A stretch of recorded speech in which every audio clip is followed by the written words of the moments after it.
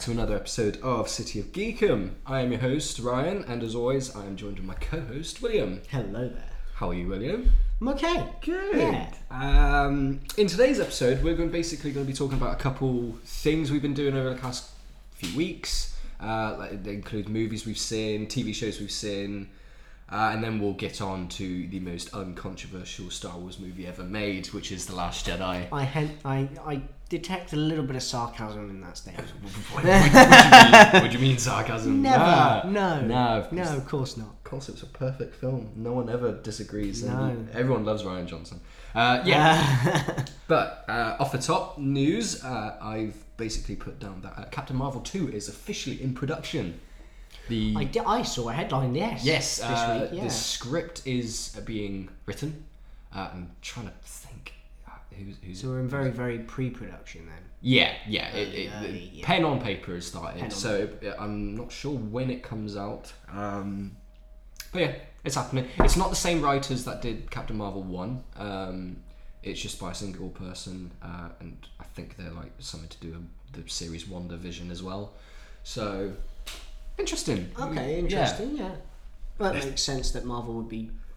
Oh, and as they have done, keeping the writers within the family. Yeah, it won't be set in the past, obviously, because obviously Endgame has happened and stuff has happened since. So it'll be set in present day, and hoping not on Earth, because I was just about to ask: is it going to be like a Guardians sort of not spin-off, but you know what I mean? Same line as Guardians being sort of set out there and outer space, and because stuff. that's where Captain Marvel is kind of dealing with things at the moment. She wasn't really present in Endgame. Yeah, she popped up, of course. But yeah, did a bit, and I think. Do you think they'll expand on like the Skrulls and stuff like that? I think they will do, yeah. And also Nick Fury is out there with the Skrulls on the spaceship. It's and a stuff. very good point. That was at the end of the post-credit scene of Spider-Man. So, but yeah, might expand on that. I'd be interested. I can't really think of any other like villains Captain Marvel has been facing off against in the comics, but maybe I'll have to research a bit more. To do a deep dive into it. Yeah, hopefully they won't. Well, they won't be able to. I was about to say, hopefully they don't do like a sort of a Civil War 2, because spoilers, Iron Man's dead, so they can't do that. I'm sure they could jig it the way that they want to. Yeah. Anyway, moving on. What have you been watching, reading, playing, writing? Been just downloaded nothing interesting. I just downloaded FIFA and Madden. Oh, that's right. Yeah, because you're anybody out there is. NFL fan. I am. Yeah. Oh, I did watch the AFC and the NFC championships the other day. Yeah. I watched one of them. I couldn't stay up late enough for the second one. I was too tired. But that's to do like the whole Super Bowl thing, isn't it? Yeah. Yeah. So it's the for anybody that follows the NFL, it'd be interesting to see if anybody does. But it's the Chiefs and the 49ers in the Super Bowl, which is on February the 2nd. Mm. So I have to stay up to watch that. Yeah. Although it doesn't start, of course, UK time till about 11:30 at night, so it's going to be a long night. It depends what day it is. I don't know. I might stay up. I don't know. I've not actually checked as to what this day. This is such a professional. We didn't check nothing. That's fine. Yeah, that's what I've been watching. But there is something we've both watched recently. Yes.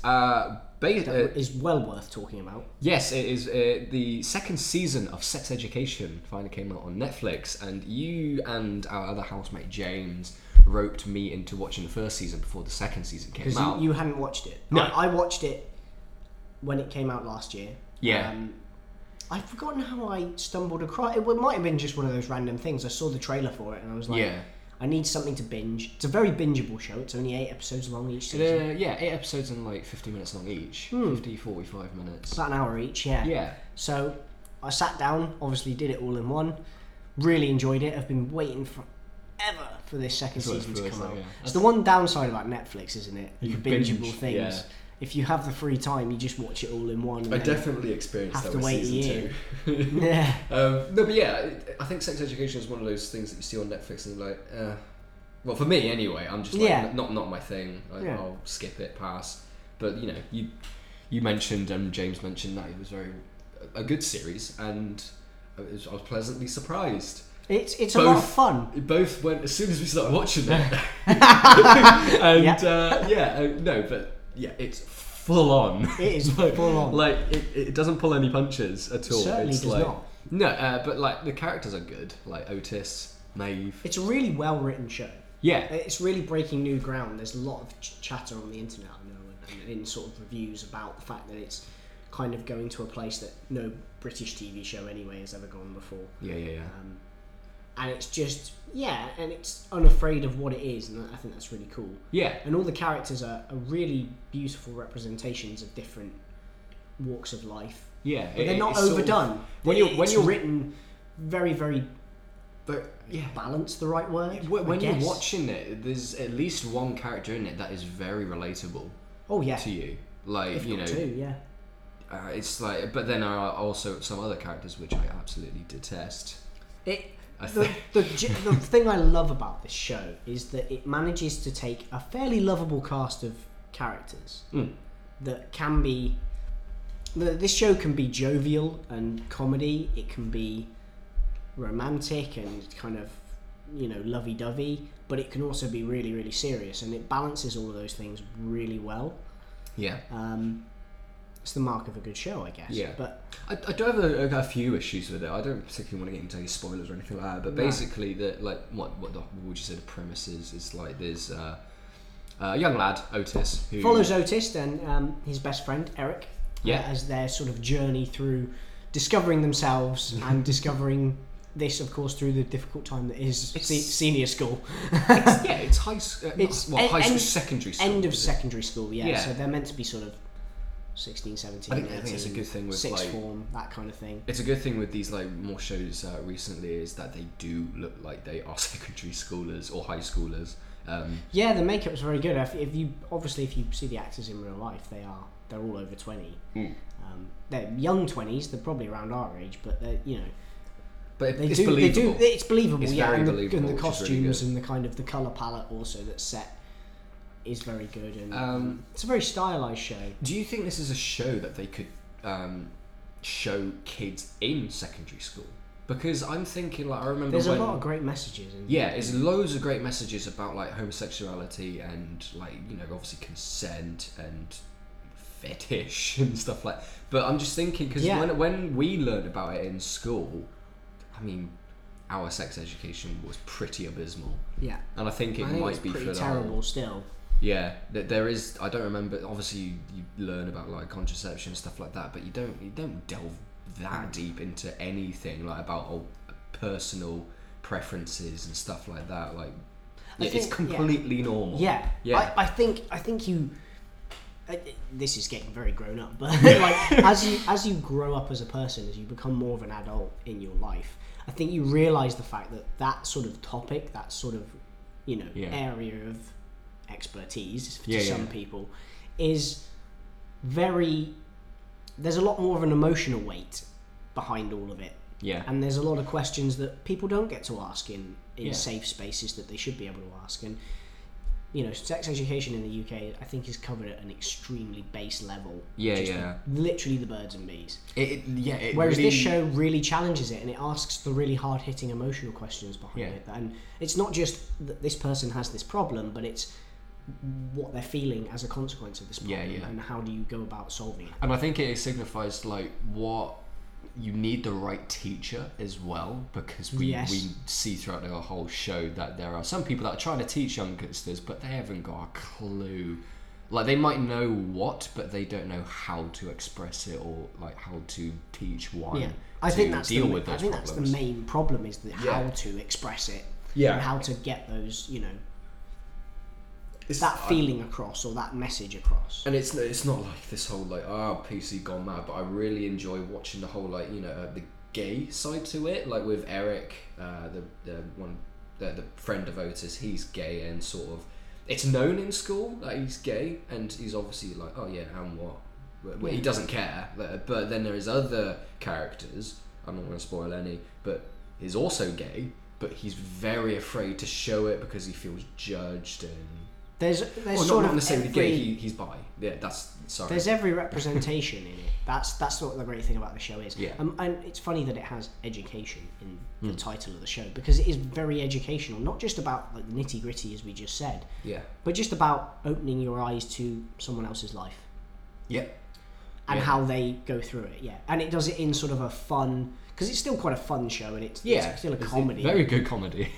But it's a really good show. And then another point I like to make is it doesn't just focus on the kids in the show. No, especially in season 2. They expand the kind of palette a lot more. Like it very much involves like all the adults and like what they go through and what they're feeling. And it's like, you know, you're not perfect when you're older. There's still things that you don't know about, and there's still things that you want to learn, and that it's okay that you need to learn these things. But yeah, it's great. I'd highly recommend anyone watching it. But it follows Otis and Eric, as we said, and there's a sex clinic that gets set up, and there's all sorts of shenanigans that go on. But I'd recommend everyone watching it. It's a hard one to explain, but I think it's one of these shows that you have to just say, go and watch it. And also, like if you were to start watching it and you'd be, it goes full on instantly. Like the first 30 seconds, you're like, okay, right, we're here. Sets the bar, doesn't it? if you're very uncomfortable, just sit through that first episode, and then if you have enjoy to, and then you get into the rhythm of the show. I think it's not. I don't know how to explain it, but it's like a show that made me not feel that way, think that way. Like, okay, right, this is how this show is going to be, and if you like it or not, is Good Omens with David Tennant and Michael Sheen, which has just recently come out on Netflix, I believe. Oh, that's it. That's good. UK Netflix, I think BBC as well, BBC iPlayer. But yeah, that's a really good show. Well, it might have been iPlayer that I saw it on. You might be right. And it's really, really good. But like you watch a first episode and you can tell from that first episode whether you'll love it or whether you'll hate it. Yeah. So give the first episode a watch. And first impressions, man. It's very, very, very good. Is there anything else that you Well, that's saw? been the main one that I've been seeing recently. Well, I basically went to the cinema and saw a couple of films the other day. Yeah, I went to see 1917, a new war film by Sam Mendes. He did Skyfall. Sam Mendes. I believe so, yeah. We are great at this. It is fantastic. It is phenomenal, that film. I was very interested because obviously it's a war film. I really like war films. I don't see too many of them, but the ones that I have seen, Saving Private Ryan and Hacksaw Ridge, they're very good. But this one, it's not like just about World War II, and that's what I really like. It's set in World War One, and it's basically set around a story of two young lads in the army basically getting called up and basically been told there is part of our battalion or two battalions is going to make an attack on the German front line, and you two have to go to that battalion and call it off because it's a trap. There's going to be an ambush. It's a trap. Cue Admiral Akbar. If only he was in the film. Sorry, spoilers. He's not in the film. So it's a race against time to get to the other battalion before they make the attack and before they are slaughtered. There's I think 1,600 young men that are about to embark on this attack. It's got a lot of really familiar faces, which I was very shocked to see. I'm only going to say the people that are in the trailer, but because I really highly recommend anyone going to watch this. It's not your typical war film. It's not like blood and guts like Saving Private Ryan or Hacksaw Ridge to that extent, but it is incredibly tense. I think I remember I'm trying to think how many big battles there are, big shootout scenes. It's probably 1, 2 in the entire film. 2, maybe 3 or 4. Whereas in Saving Private Ryan, it's like sort of every other scene there's this massive attack. But like throughout the whole film, it really sets your mind into no one is safe. Anyone can die, even the main characters. The chaotic, futile effort of war. It does have a moment in the trenches in No Man's Land. Yeah. And that's incredible. I think that, no spoilers, but that's at the start of the film. There's again, I think you see it briefly in the trailer that there's this, one of the main characters is running along a trench and there's like explosions coming behind. That scene is just it's incredible. the big staple shot at the end of the trailer, I believe. And but oh god, it's so good. And another great thing about this film is that the it's filmed to look as though it's all in one shot. Yeah. And that is genius. I haven't seen a film like it. I know there have been films that have done it, like Birdman with Michael Keaton. And it's so engrossing. I bought a bloody packet of sweets, and I was so engrossed in the film I didn't have one. But it makes you feel like you're there with them. You are the third guy in that party, in that little group, and you're just sort of, there's a part again in the trailers where they're like underground and there's an explosion, and like before that explosion happens, you're like, no, it's too quiet. There's something going to be around the corner. Something's going to happen. It's like, I'm blown away by it. It might be. I really want to go and see this. I want to go and see it again.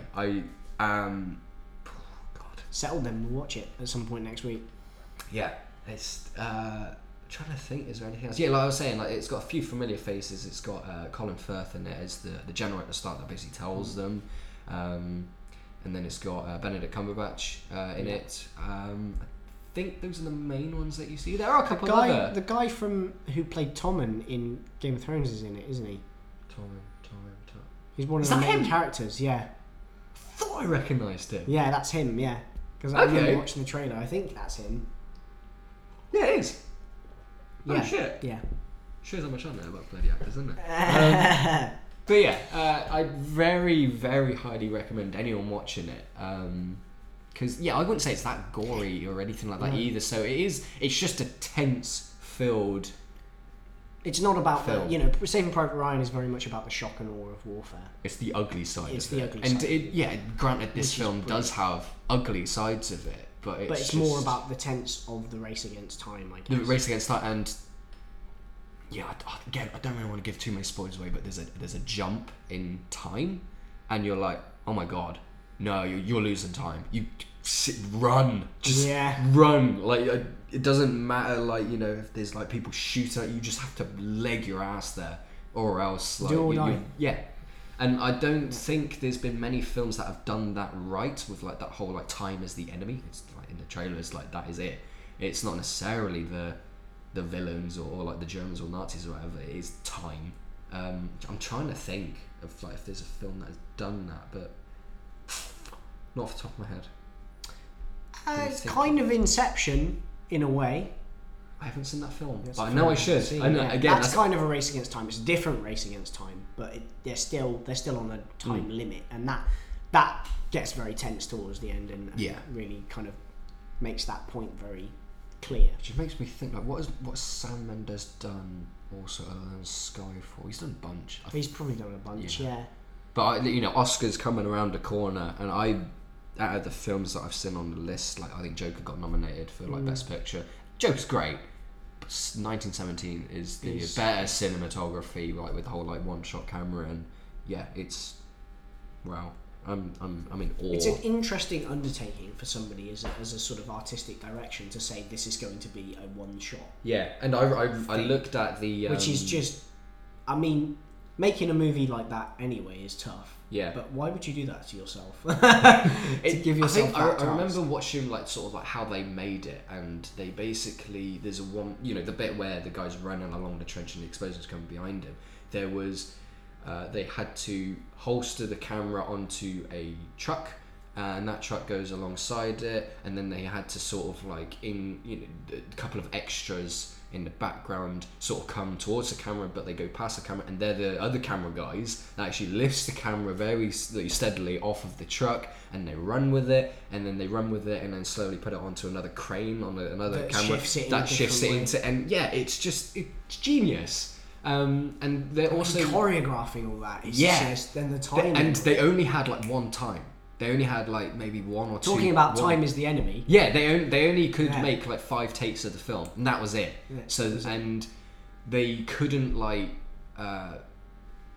film on a sunny day, because obviously people would be like, well, hang on, the summer's just here, and then I was over there. So they had to like halt production of the making of the film if it was sunny or dark or anything like that, and they were only allowed to do it if it was cloudy, because then there's no way you'd be able to tell if it was one shot or not.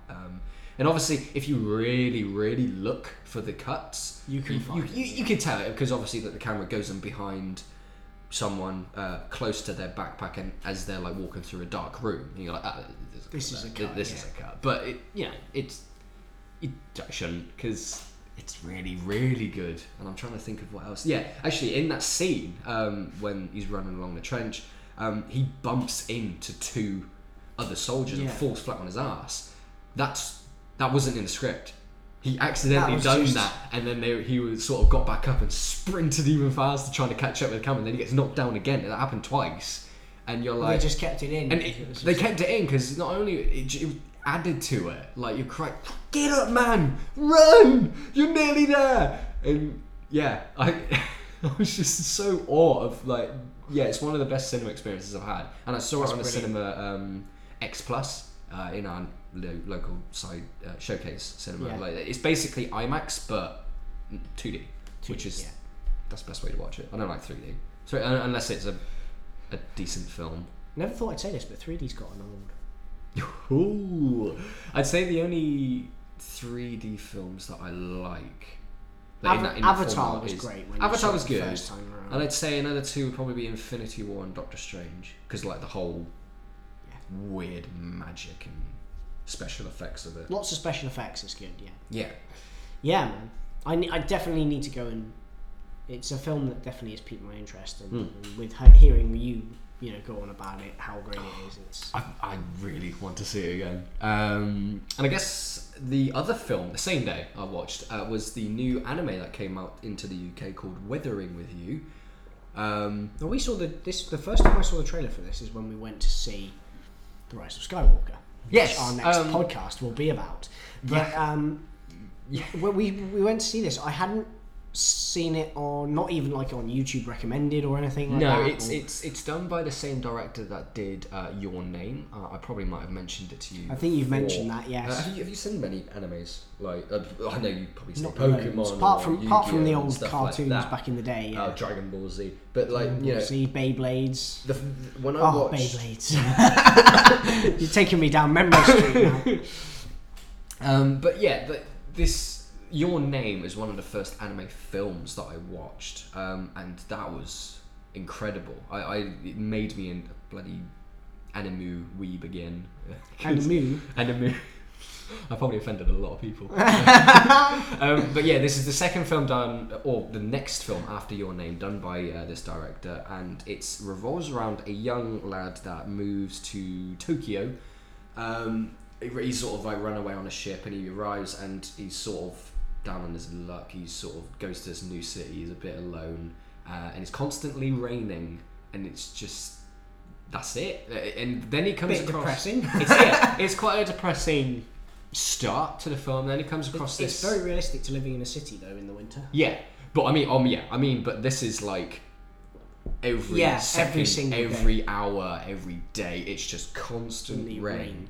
And then he comes across this young girl who can control the weather, who, if she prays for the sun to come out, comes out. That's all I really want to say about the film, because... That's it. Yeah. But, this film goes into a lot of, consequences to certain actions. Like, well, okay, if you are able to pray... for the sun to come out and it was constantly raining, what are the consequences of doing so? Of the rain disappearing. Yeah. That's all I want to say. But yeah, like the characteristics of each of the characters and just the story in general. It's kind of similar to the ending of Your Name.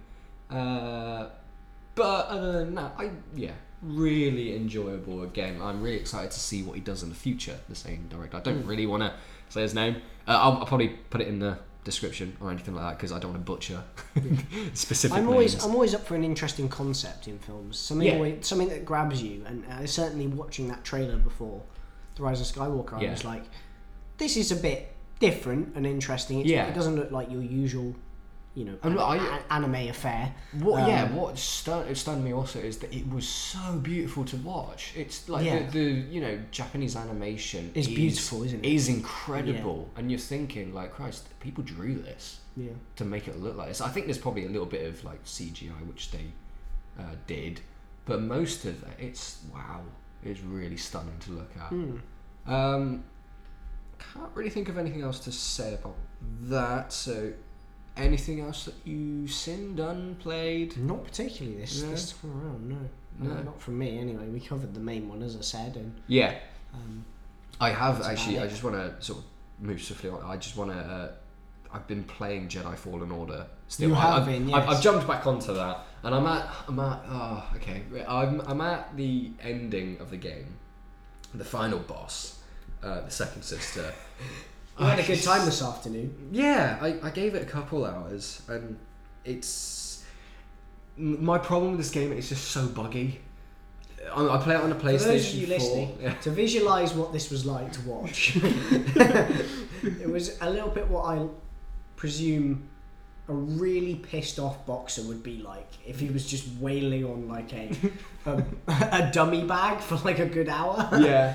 That was Ryan trying to defeat this final boss. So frustrating, and it's sort of like I played God of War on the hardest difficulty against the Valkyrie Queen, and if my mum is listening, she will know the pain of trying to do that boss level for 4 days straight, and I finally did it. It's not as hard as that. It's just more infuriating because it's more frustrating because in God of War you fail because of what you've done. Like you weren't good enough. You didn't time it right, whatever. But in this game, there's so many little glitches or so many things that just hinder you that you're just like, well, that was just unblockable. You can't do that. Like, I think it's something that we've both talked about.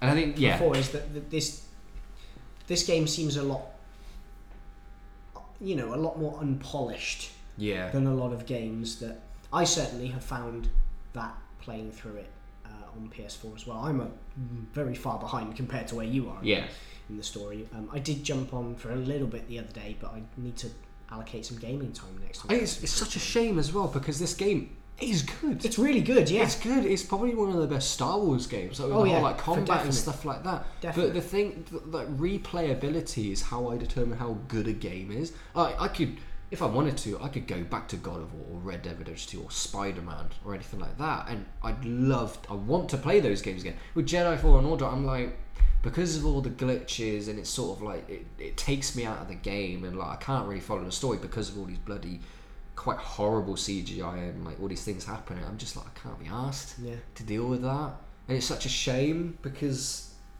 it does have those moments where when it does go right and when you do get stuff right, it's so satisfying.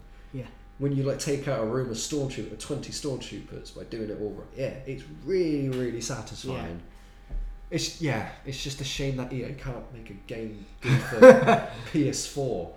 But they just haven't polished it. Our housemate James, he plays it on PC and he loves it. He doesn't find anything wrong with it, and it's just like, how can you make a game so good for PC and not just copy that and put it on PS4?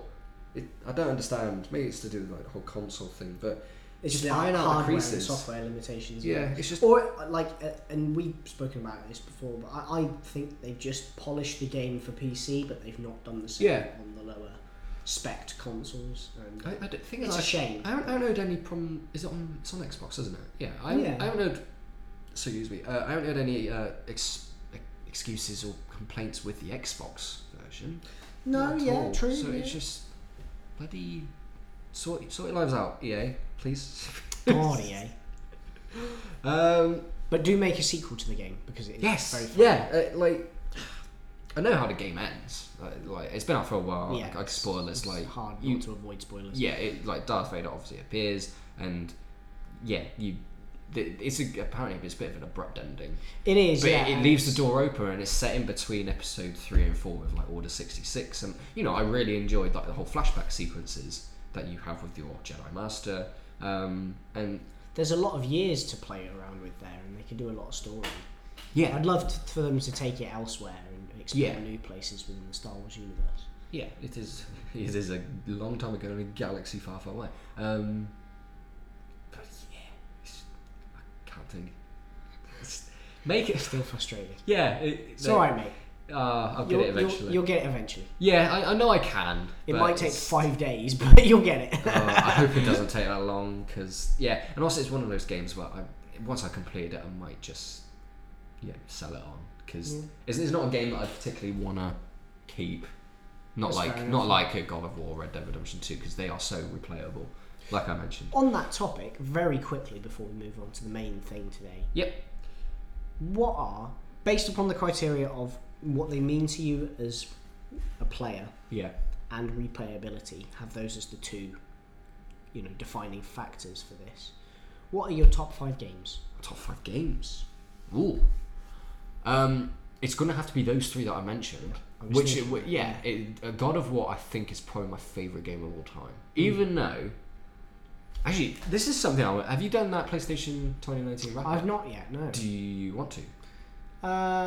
Maybe later. Okay, I guess we can say that for the trouble is that my PS4 2019 is going to be a lot less impressive than yours. No, that's fine. I've not played as much PS4 over the past year. We will definitely do that. I think I mentioned we'll do it this episode, but we'll do it next episode. Yeah. Because I don't think there'll be that much to talk about next episode, which we talk about Rise of Skywalker. I'll probably want to talk about the script leak that's come out about the original. Well, I say original episode 9, which we'll probably delve into. But yeah, regarding to best my top 5 games, God of War is probably my favourite. God of War, Red Dead Redemption 2, and then Spider-Man. Spider-Man's the best superhero game I've played. Even though last year I've gone through the Arkham games for the first time. They're very, very good. I'm trying to think of 2 other games. I'd probably say, it's a tricky one. For nostalgia purposes, I'd probably say the original Spider-Man 2 for PlayStation 2. Yeah. The got movie PS2 games in there. The movie adaptation is phenomenal. Actually, you know what? I know the 5th. Again, another PS2 game for nostalgia is Star Wars Battlefront 2. Yes. Not the newly released Star Wars Battlefront 2. No, not the rubbish one. Not even. Apparently, it's better. Apparently, it's good. Yeah. Apparently, they've really fixed that game. EA. So I'm still waiting for them to make a modern version of the old one. Yeah, which is what I don't understand. Like, literally, just get that version. A concept that is still played by people online today. Like, that's how popular that game was. Yeah. I bought it when I rebought a PS2 for however much, and that game was £10. Yeah. No, really expensive for a PlayStation 2 game. Compared to £60 for today. Oh god. But yeah, literally, just grab that game, sort of remaster it. Yeah. Don't you could update the graphics, update the sound effects, which is the newer Star Wars games they nail. And I think I mentioned last week, Star Wars is probably the best sounding franchise of all time. So yeah, just update that, do what you're good at, but just keep the same game modes. And the spaceship battles are by far better. When you have to actually destroy a Star Destroyer and stuff like that. Those are so fun. Yeah, they are. And the whole not having to bloody pay to use different characters like Darth Vader and stuff like that. Why would you restrict players from playing all these different characters, even though you could just literally just whip on the PlayStation 2 and play as any character? Yeah. So, what about you? Do you have any top 5 games? Top 5 games. No particular order. As far as replayability goes and what they meant to me sort of at times in my life, on that list, you mentioned it, one of the Arkham games. Arkham City has to be on that list. Yeah. It's the only of the Arkham Batman games that I've replayed. Yeah. Multiple times. It's just a great game. Yeah. And it's got a great story behind it as well. Yeah, the Joker is fantastic. I think he's fantastic in all of these. It's fantastic in all, Yeah. I mean, the first Arkham game was great as a concept for a game, but Arkham City just knocks it out of the park for balance, and the side missions are all interesting and they don't feel like a drag, maybe except for the Riddler challenges, but I'd say that's my biggest disappointment. That's the only thing. Yeah. But apart from that, everything else is really, really fun. Really, really fun. But I gotta ask you a question. Does it make you feel like Batman? Does it make you Be the Batman. That's always like the quote that they use when promoting these games. Do you feel like Batman? Do you feel like Spider-Man? It's the one literally the one they did for Arkham Knight, wasn't it? Be the Batman. Yeah. The tag. Which, to be fair, that game does make you feel like Batman. But it's like, that's the thing I would be able to describe to God of War. Like, do you feel like a god? Do you feel like a god? Yes. Yes, I do. So that one's definitely on there. I'm going to throw a bit of a curveball. Call of Duty Modern Warfare, the original one. I'm not too big of first-person shooter games, but I do understand. I include this on the list because it's the Call of Duty that I have replayed more than a lot of times. Yeah. I find there's something really charming about that first Call of Duty, the simplistic, nature of it. And I started playing it like way past when it came out, so I was a latecomer to the table with the. I'd played Modern Warfare 2 first and all that, but I came back to it, and it's the only Call of Duty where I'm like, this is a really well-rounded experience. Yeah. I never felt that with any of the other Call of Duty games. Even with Black Ops, which I know is a lot of people's favourites. I'd probably say that's my favourite, because it's probably one of the first I played, and I played with you and a couple of our friends. And good old zombies mode. Oh, I love the zombies. I think, was that the first introduction to zombies? That's the first thing we played together online. Yes, it was. Yes, I remember there was a time where you might not have been in the party, but we did a zombies map, and it was like sort of a school night, and we were like on like round 32 or something. That's like ridiculous. And, we were in such a good way going, and then my mum came through the door and was like, "Nah, you've got to get off now." And then I got off, and like it was the round later, everyone died. I was gutted, and that was like the record that we all 32. set. We need to try and break that one day. I tell you what, I'd like to go back and play that game, because that's the original. That's the only Call of Duty or first person shooter which I've been like, I could replay this every day. It's a really good one. Yeah, that's good fun. I've got 3 more to name now. Yeah. So I've shot myself in the foot with this question because you slightly prepared it with the setup of what you said, but I've not really prepared this. Star Wars Bounty Hunter. Yes. Great game. I need to go back and play it. I might download it on the PC, actually. I never played it. You never played it? But that's something we need to play through together. Yeah, alright, It's a really fun game for those of you who are aware. You play as Jango Fett, you jump around and fly around with your backpack and you shoot things, and that's pretty much the premise of the game. But it's really fun. It's one of those PS2 games that's just a fun ride. It's a little bit like Star Wars Battlefront. Star Wars Battlefront 2, I'd like to mention, it's like it's got those like jet trooper characters, or like Boba Fett and whatever, and it's very satisfying just flying around and just like shooting people. It's good fun. This one's like, it's almost like the shooting equivalent of a hack and slash game, this game. Yeah. The hack and slashing game I played is like God of War 3. I played that after I played the PlayStation 4 God of War, and I was like, this is completely different, but still a lot of fun. Still so much fun. There's a lot of good games that I've played. There's a lot of good PS2 games, but I think memories-wise, I'm going to have to go with Battlefront 3, which is a bit... Battlefield 3. Oh, Battlefield, right, yeah. Battlefield 3 for the PS3. Because I played through that.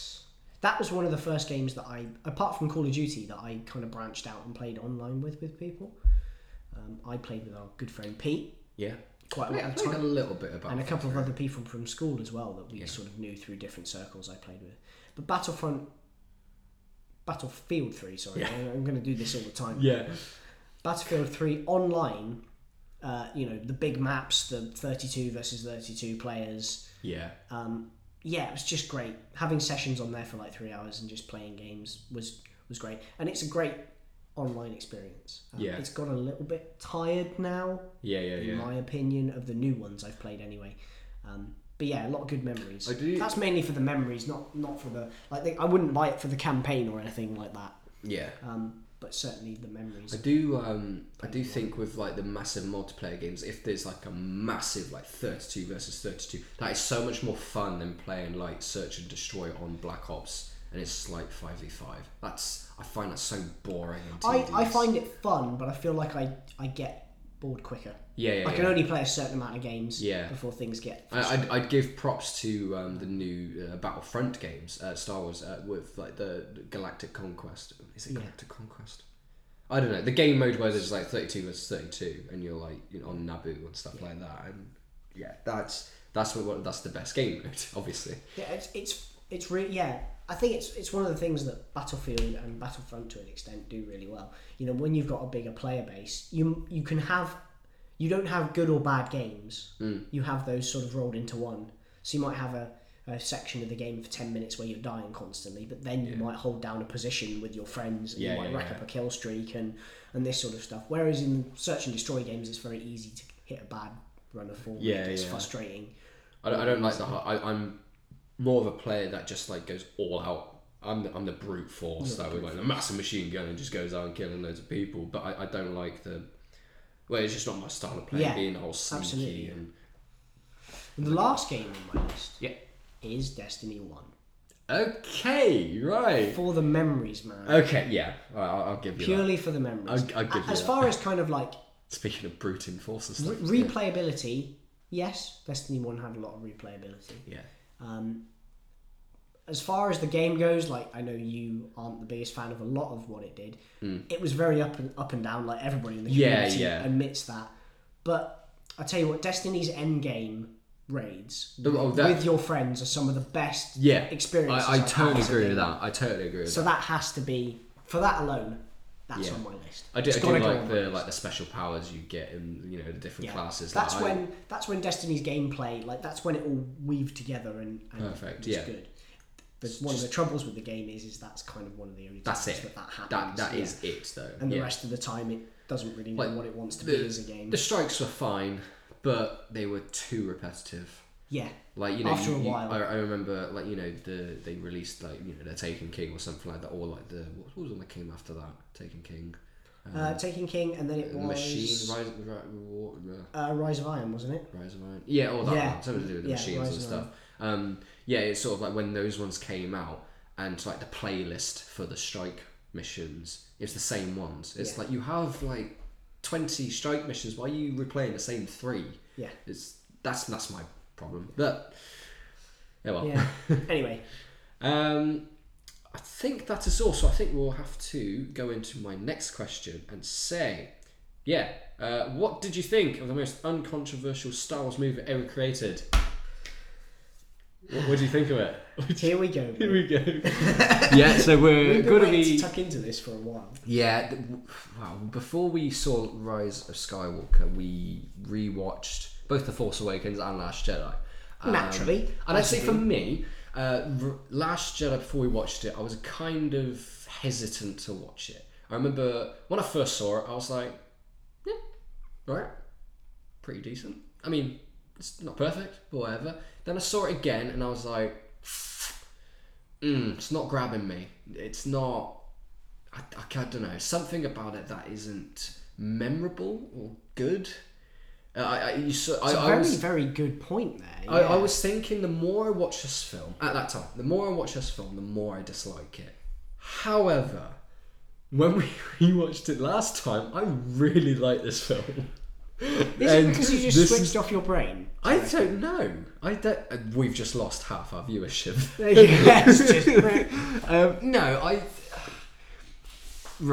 I think before we actually delve into the actual nitty-gritty, what did you think of it?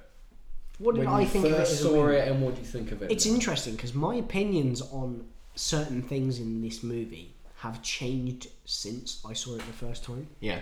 And this was before Rise of Skywalker. Yeah. But I remember we watched it again, and that was my second time watching it. Oh, your second? It was my second or third. I can't remember. But anyway, I hadn't remembered everything that happened in it. Yeah. But I remember when I went to see it in the cinema, and I had a very sort of visceral reaction and immediate reaction, as did a lot of people. I think a lot of people still do. However, when I watched it second time through, I shifted a lot on a lot of points that I liked, I now dislike. Yeah. And points that I disliked, I now liked. So I don't know how to feel about this movie. Sarcasm aside, it's understandable why it's so controversial. Oh yeah. Because it does take certain elements and throws them literally over their heads. Off of a cliff. Right, we'll go into the things that we didn't like. Firstly, there's probably a big list. Let me turn over a list here, because I have actually made I've made notes for this in The Rise of Skywalker. Yeah. So I'm trying to think. Just not exactly scene by scene, but trying to remember the whole film and trying to think of the things that I didn't like. And obviously, I'm just going to be like, why would Luke chuck the lightsaber over his head? I have a few things to say about Luke. Why? Why would he do that? The first thing I've put on this list, which I didn't realise I had put on this list, yeah, is more new characters as one of my bad points. Okay. And I think when I wrote that, I was thinking that, like, we get 3 new main characters. Yeah, we get A Force Awakens: Rey, Finn, and Poe. Yeah, and that's great. They're good. That's great. And as we said in the last podcast, we both like them a lot in that first movie, and they're set up well. The trouble is, in this movie, we get about 3 or 4 more new characters. I'm trying to remember who they are. I know one. Some of which are 2. gone by the end of this movie. Some of which stick around. Yeah. But all of which I feel... Oh, yeah. God. Rob... Yeah, now the more you think about it. It's all coming back. The more you think about it, and the more I think about it, should I say, they rob screen time of those 3 characters that we were introduced to last time. Yeah. I guess is what I'm trying to get at here. Right. Yeah, it feels very... There's a lot of things in this movie that feel shoehorned. Yeah.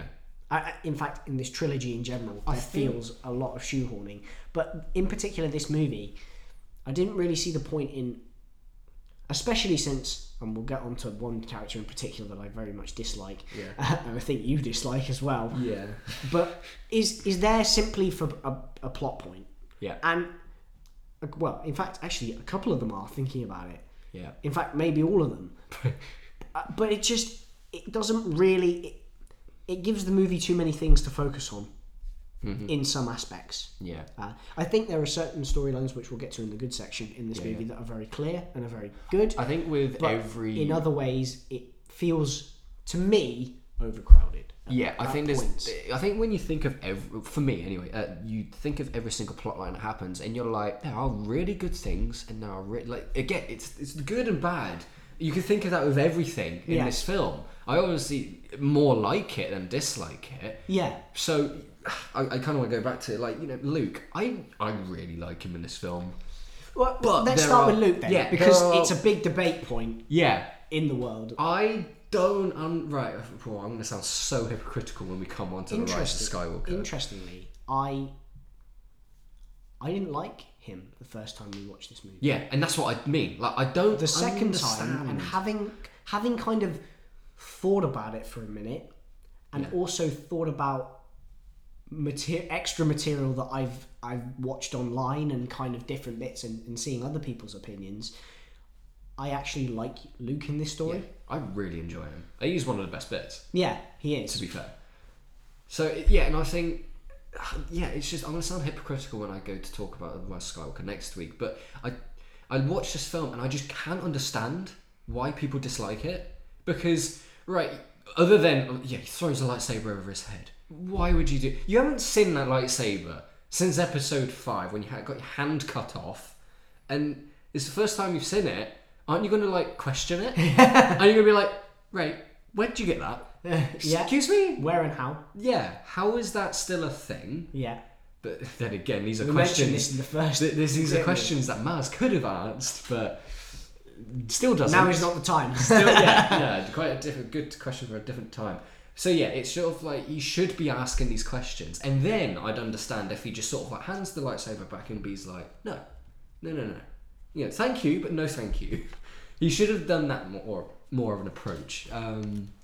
But I'm trying to think. Yeah, other than so people are like, this film and the entire new trilogy is just taking the older characters and butchered their entire history and just killed them off. Yeah. Spoilers: if you haven't seen this film, Luke dies, and in this film, I think it's a good send-off. It's a good ending. Yeah, I like his ending. His arc in this movie is really, really and thoughtful. The thing that people have is that he wouldn't act like this. There are some point parts, of view I've never understood. Yeah, the people. There are some points where I kind of see where they're trying to come from. Like he was always this optimistic, like I can see the dark in you, Dad. So I'm going to try my hardest to bring you back to the light. So, but he still follows the characteristics of before in A New Hope, he was this whiny kid. Like, oh, I'm going to Tosche Station, pick up some power converters. And Empire Strikes Back, he was a little bit rash. Yeah, so rash. And let's not forget, he was pretty aggressive in Return of the Jedi. It wasn't until the very end of that movie that he... Exactly. He was never fully one way or the other. He had the right intentions, but went about it the wrong way, which I think sums up perfectly in this film. He has the right intentions of, like, you can understand where he's coming from. Like, he explains it, like, the Jedi are bloody stupid. Like, they let Darth Sidious just come, rise, take over the Empire, and, like, just wipe out all the Jedi. And then the Jedi just knew and did nothing about it. The trouble is, I think, there's a few things I want to say about Luke, because he is my next point, actually. Yeah. He's... Like, I think the movie kind of assumes that you realise that he's obviously done his research on the Jedi since, and obviously he's tried to start a school and do all these things. I think the problem that people have with it is that if Luke does all this research, then why does he then try and train a new set of Jedi? Yeah. Which is understandable, because it's a bit kind of contradictory to what he's actually like in the movie. Yeah. Maybe he came across these conclusions after everything went wrong with Kylo and this and that. But he's right. Luke in this film is right about the Jedi, and I think that's something that people need. Yeah, some people need to like, and even spoilers again for I haven't seen the movie. But even Yoda shows up in this movie, and Yoda confirms Luke's belief in this movie, and he says, "Yeah, you're right. The Jedi were foolish at the height of their power, and they got over arrogant." Yeah. And I think it goes back into the kind of play that Luke realizes that the more involved in kind of politics and fighting and frontline usage that the Jedi become, the more to pull towards the dark side they have. Yeah. And you see that with his backstory with Kylo. You see when he tries to end Kylo because he sees he realizes in the moment, no, this is wrong. Yeah. I think the thing with this film is, like, everyone's got a dark side. It doesn't matter if you're the most perfect human being around. Like, I'm sure Yoda had a little bit of temptation, stuff like that, and I think that shows when obviously he tried to kill Kylo. It's a stupid act. Yes. But he realizes it. He was scared. That fear leads to your famous Yoda quote. Yeah. And I think, like Luke's mindset, he was like, right, okay, rebels have won, Empire's defeated, and blah, blah, blah. I'm going to do what they did, but just do it better. Like, okay, a simple mindset. Yeah, I understand why he'd want to build a new Jedi and whatever, and I'd understand why he'd sort of throw his toys out the cot instantly and be like, I tried, but... Yeah, because he has no actual reference of what it was like. Yeah, he doesn't have any reference. So far in the future now. And there hasn't been many in the original trilogy. I need to rewatch them, but there hasn't been many times when he's failed. Has he? Not really, no. No. Not in first one. He succeeds in the first one. Yeah, succeeds in the first one. He fails in the second one. Yeah. But he goes back and he almost fails in the third one, but he realises the error of his ways. But especially with this sort of thing, he doesn't really have any sort of teaching. He hasn't been taught to teach other younglings. So he's like, okay, then I'm going to do it, but I'm going to do it better. And when it crashes and burns in his face, he throws his toys out of the car. He's like, no, right, okay, and that's it. If I can't do it, no one can do it. Which, for Luke's character, you can understand. Yeah. For me anyway, I don't really want to like sort of try and force any thoughts onto people. If you end up still hating this film, then fine. I can understand if you absolutely detest this film. I think it's a really, I don't know where the idea for Luke's story came from for this particular movie, whether it was Rian Johnson or somebody else in his writing room or whatever. But It's such a deep level of character development to go way beyond kind of optimistic Luke trying to rebuild the Jedi, training his nephew, to Luke who has really sat and thought hard about. Yeah. Well, I hate to say it, but sat and thought hard about life. And about the Force and about what it is, and it's all there for you in his dialogue if you listen closely in the movie. And come to the conclusion, as you said, that maybe this isn't the way.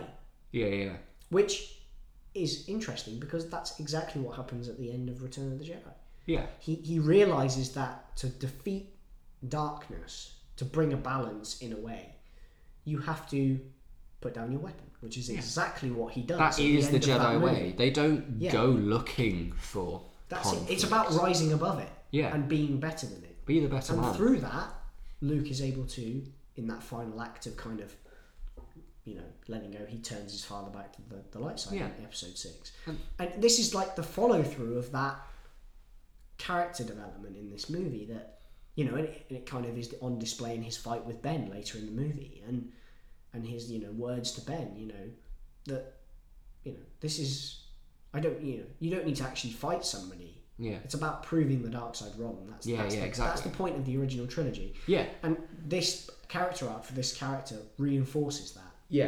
And honestly, like, when people are like, oh, he should have, like, I think I saw someone quote one time, and he basically said something like, in The Rise of Skywalker, there should have been a moment where Han, Leia, and Luke all stood side by side with Rey, Finn, and all these new characters, and had that endgame moment. And I'm like, but yeah, you could dream of that, but Han Solo's already dead.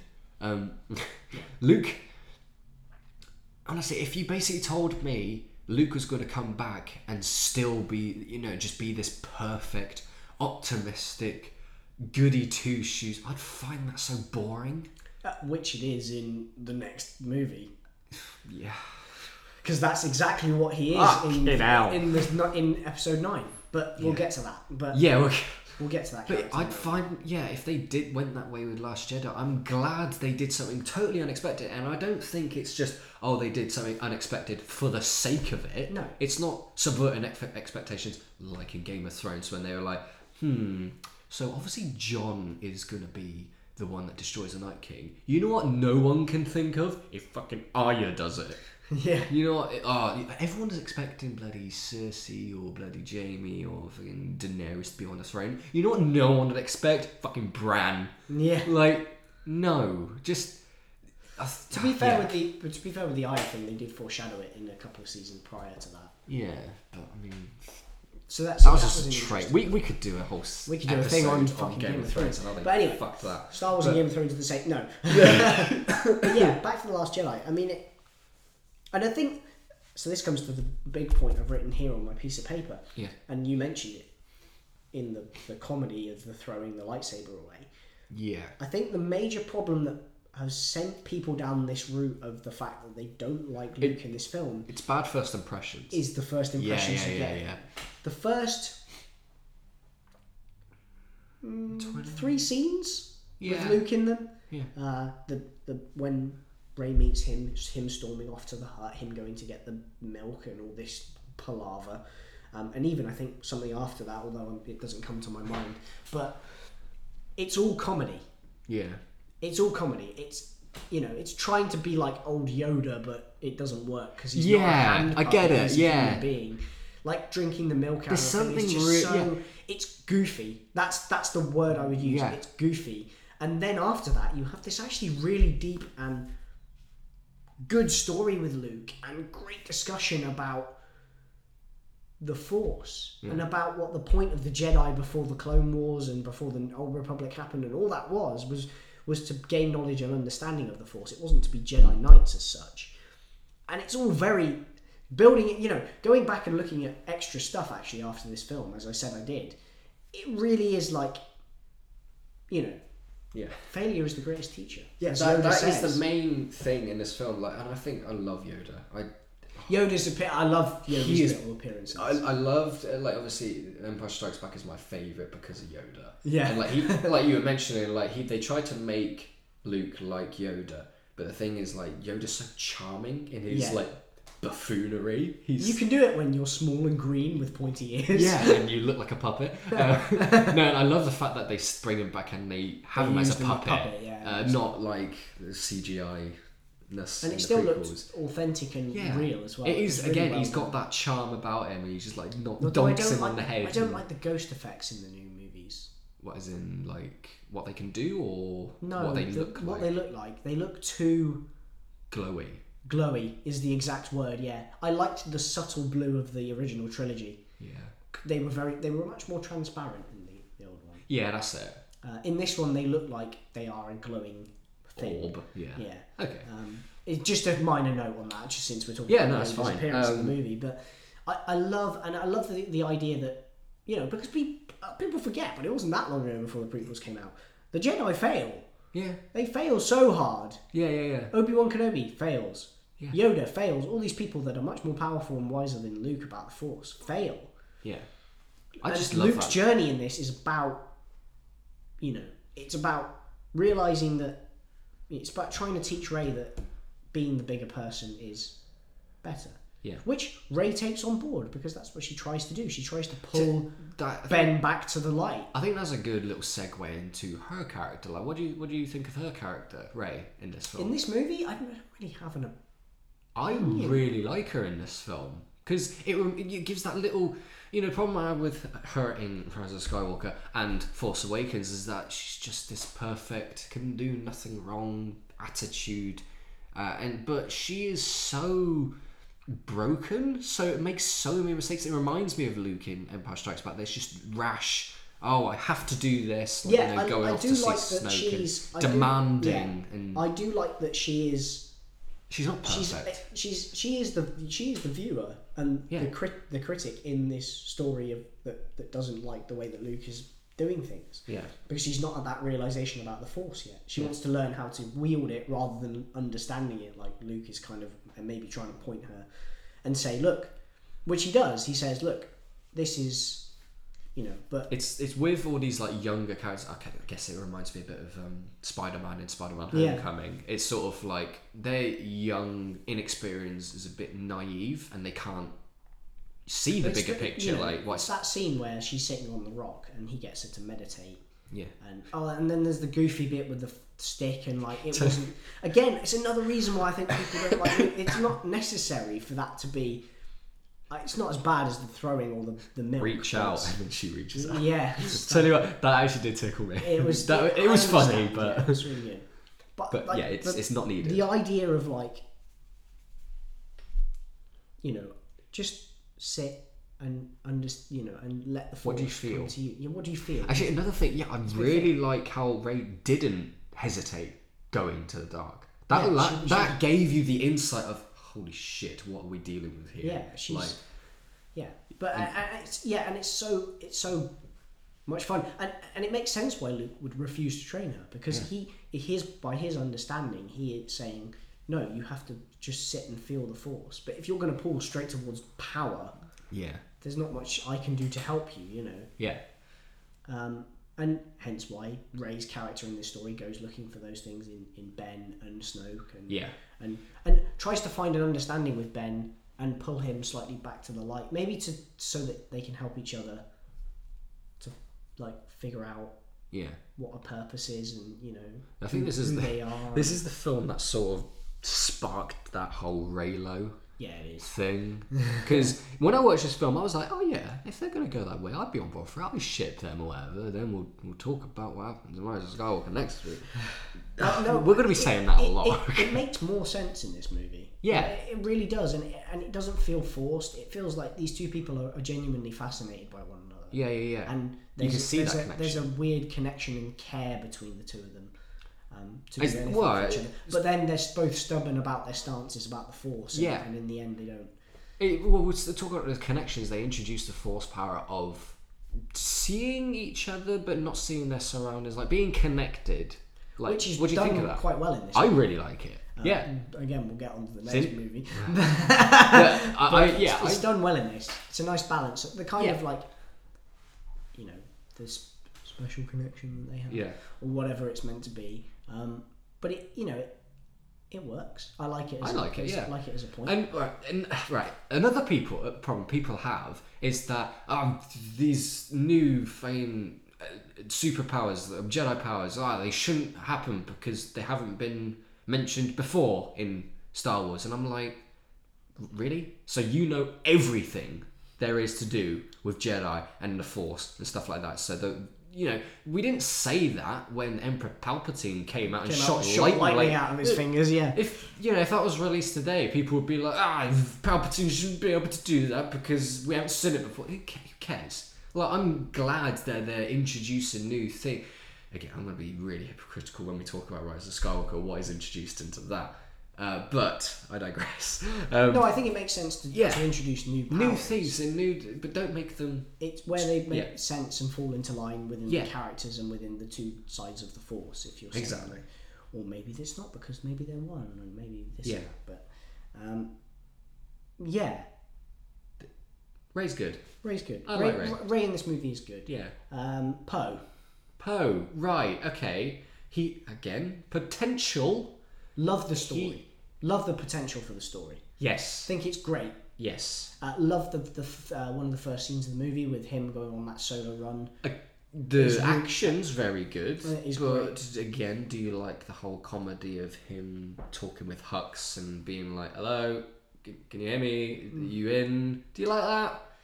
The more I watch it, I'm a bit like, okay, right, this is very... It's a bit annoying, yeah.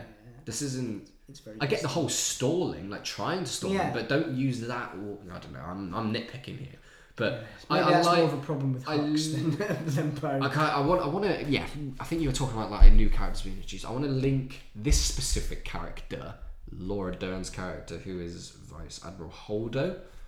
I want to link her with when talking about Poe, because Poe, I don't think. Like you say, you can see what they're trying to do with his character, but I think it's done so badly, so poorly. The trouble that I have with... so the trouble originates for me, it originates within her character, which is really annoying to say. Yeah. She's a great actress, and I can see what they... It's not because she's a woman, she's a good actress. I see what they were trying to do. Yeah. The trouble lies in the fact is that because she's so heavily linked to Poe's story, and the fact that this character shows up out of literal thin air, nowhere, like where's she come from? No precious, no understanding of like what she is. She's just there.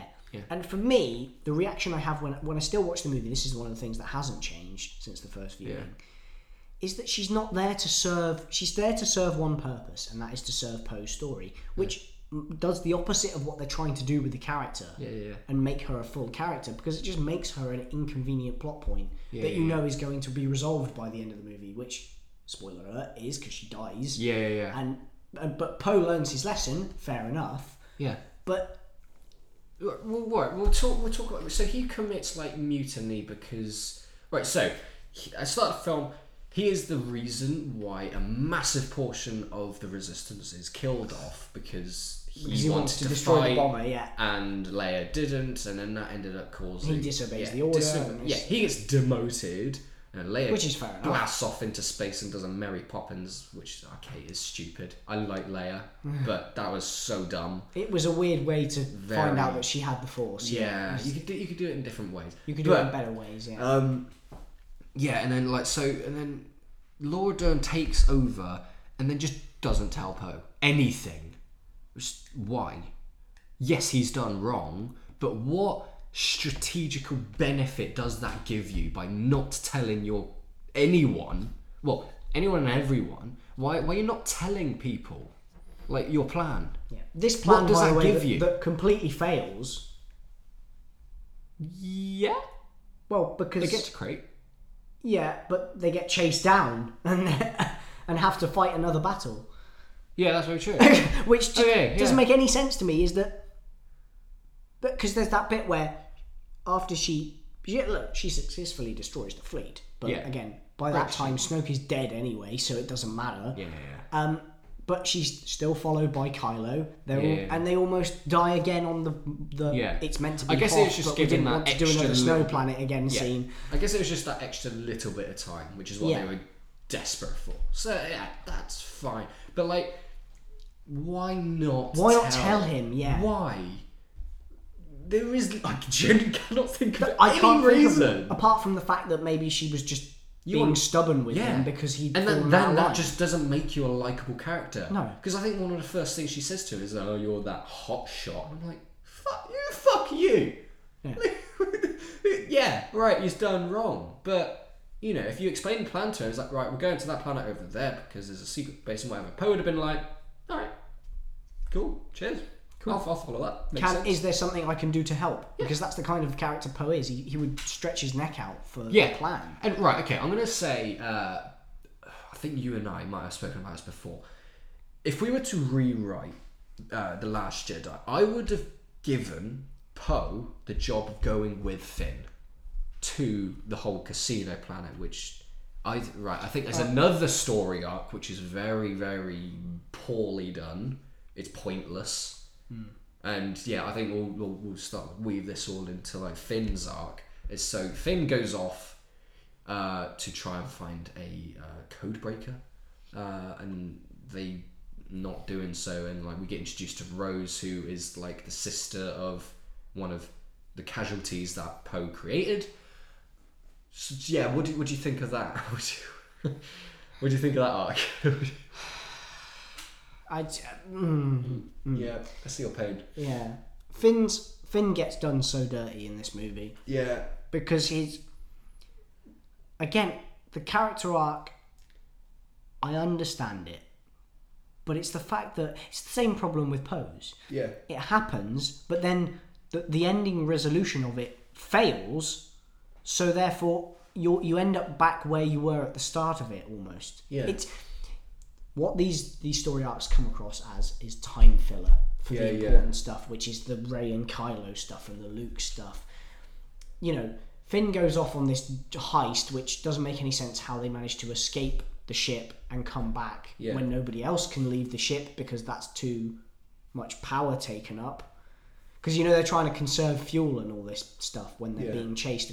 I like the space chase scene. Which actually doesn't make sense, because if you go into space and then you put on some power and then you get to a certain speed and then turn off that fuel, then you're still going at the same amount of speed. But then again, I'm talking about sound in space, so it's fine. And gravity, and lightsabers, and the Force. And the Force. Who cares? Don't overthink it. No, this is Star Wars. Which is kind of what we're... Yeah, but anyway. Yeah, that they're being monitored by the First Order at this point, and the First Order are literally there staring at them, waiting for them to run out of fuel. So they jet off. Yeah. And why does nobody send anybody after them? Yeah. Which, by the way, is what happens in A New Hope. When C-3PO and R2-D2 climb in a pod, they're searched for on Tatooine. So, it doesn't...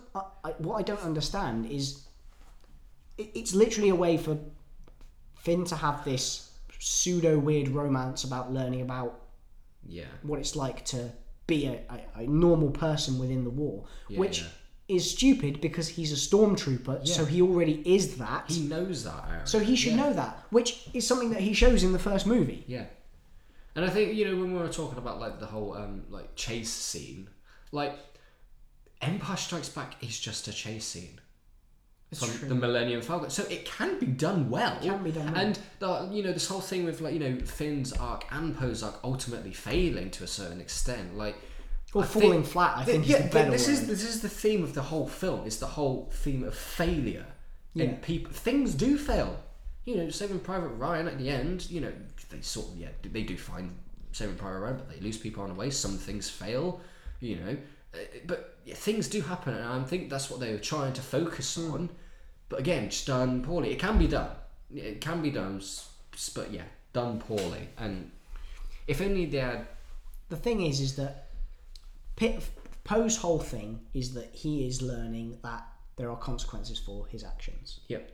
It's not always best to be the hero. Yeah.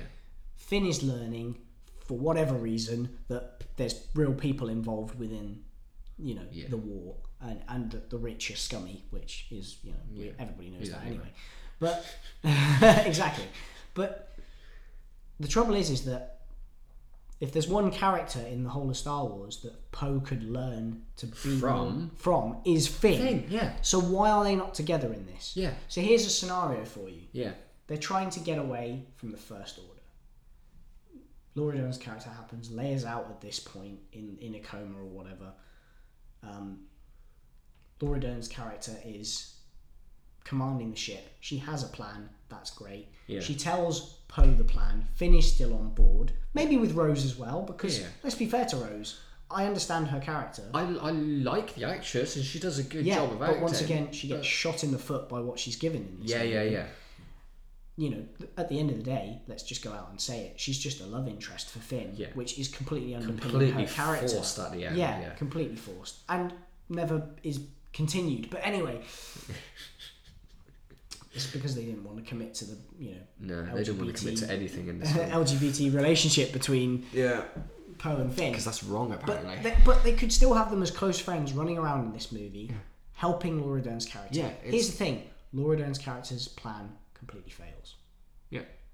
And Poe learns firsthand with Finn the consequences of half of the Resistance getting wiped out before his eyes. And through that, he has a character moment where he has to be strong and, not go for gold because he has to think about other people's lives. Yeah. Which he does on the battle down on the Salt Planet, but it would have been so much more effective if it had been with Finn, or maybe one of them would have died in this movie. Right, okay. Finn should have died in this film. He should have done. And I think, right, if we were to I was probably mentioning it, if we were to rewrite this, Poe go with Finn, and Finn constantly going at Poe, just being like, no, like, war is bad. I've been there. I've seen the destruction. This is why I've converted.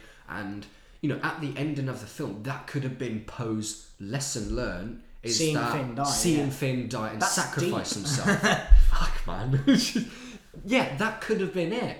But another problem I have with this film is like that whole sacrifice thing. Is that I was like, oh my god, they're gonna kill Finn. They're gonna do it. Oh my god, and then Rose just out of fucking nowhere, which she should have done. Kazakami's in, and it's like, Rose, you could have killed Finn. You should have killed him. There's no way that both of them survived that. Why are you inadvertently trying to save him by trying to kill him at the same time? There's a thing that happens in Rise of Skywalker as well that I just didn't understand. It's kind of similar to that, but anyway. Other than that, the whole Crate Planet scene is very good. Yeah. I really like a lot. He introduces the AT-ATs, or they might be called something else, I don't care. The AT-ATs again on Salt Planet. Another thing about this whole film is visually spectacular. Yeah, it is. I can't think of one moment where I'm like, ooh, that looks a bit shit. Do you know what underpins this whole sequence of the movie a little bit? Now, don't get me wrong. There's bits I like. I dislike the Finn and the sacrifice bit. That should have been a straight up sacrifice. And as you say, it would have been so much better for Poe to learn that because it would have hit harder. So it wouldn't have wasted anybody's character. Plus, we could have had a bit of a romance between Poe and Finn. We could have done. But then again, they don't want that. No, they don't want that.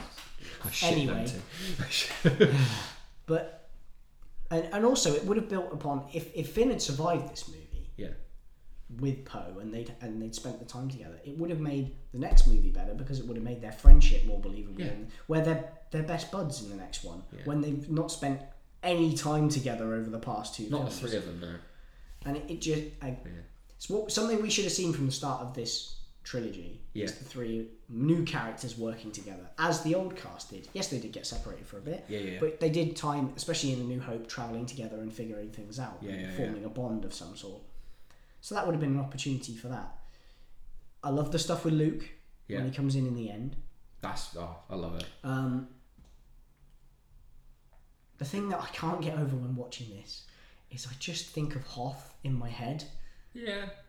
But it's salt. And there's red streaks and they're land speeders rather than snow speeders, but there's still trenches because apparently trenches are effective against 15-story metal tanks. But what is this? I don't understand. Just trying to fight 20th century nuclear warfare with trenches. Like, what are you trying to accomplish here? Yeah, it annoys me, this movie, because it's so obviously just a straight rip of Hoth to me, and it underpins what should be a really good climax to the movie. And just for me, I don't know. it doesn't make it bad. It's just really distracting because it's really like, you know, you've done some kind of original new location-y things within this movie. Yeah. And now you do this, and it's just like the original, like little, obviously merchandise things, like the porks and the crystal foxes and stuff. They're alright. They're alright, yeah. They're good. But porks are just. It's just porks. So the setup is just so similar to Hoth. Yeah. You know, you've got the invading empire, the trenches, the resilience dug in without a way out, trying to figure one out, and it's just Anyway, yeah. We'll backtrack slightly because I want to talk about a certain character called the codebreaker that they eventually go into, Benicio del Toro's character. Oh yes. Do you like him? What do you think of him? What's his point? He's just there as he is there again to try and. I think quickly my answer would be no. I don't like him because he's part of a storyline that is completely Initially, I don't really like him, but the sort of theme he tells when they're in the ship on the way back, I really enjoy when he's like, you know, war is war. War is war. Rebels, resistance and First Order buy weapons from the same people. There's no good, there's no bad. There is always that grey area. I really like that. That's really good, and it parallels the kind of force connection that they're doing. Yeah. But again, he's there. But that's it. He betrays them. He disappears, and that's it. Yeah, I guess he's alright. But it's sort of like I get kind of it, but again, I think the problem I have with him is that he's probably a good character and a good concept character, but he's in a storyline that is completely redundant. There's too many. We were mentioning there's different themes. Like Rey has the theme of the whole learning failure. Luke and Rey is learning about failure and such. Finn's learning about bloody. Something that he already knows as a stormtrooper gone good. Rich people can be corrupt. Poe's learning not to be a war-hungry piece of shit.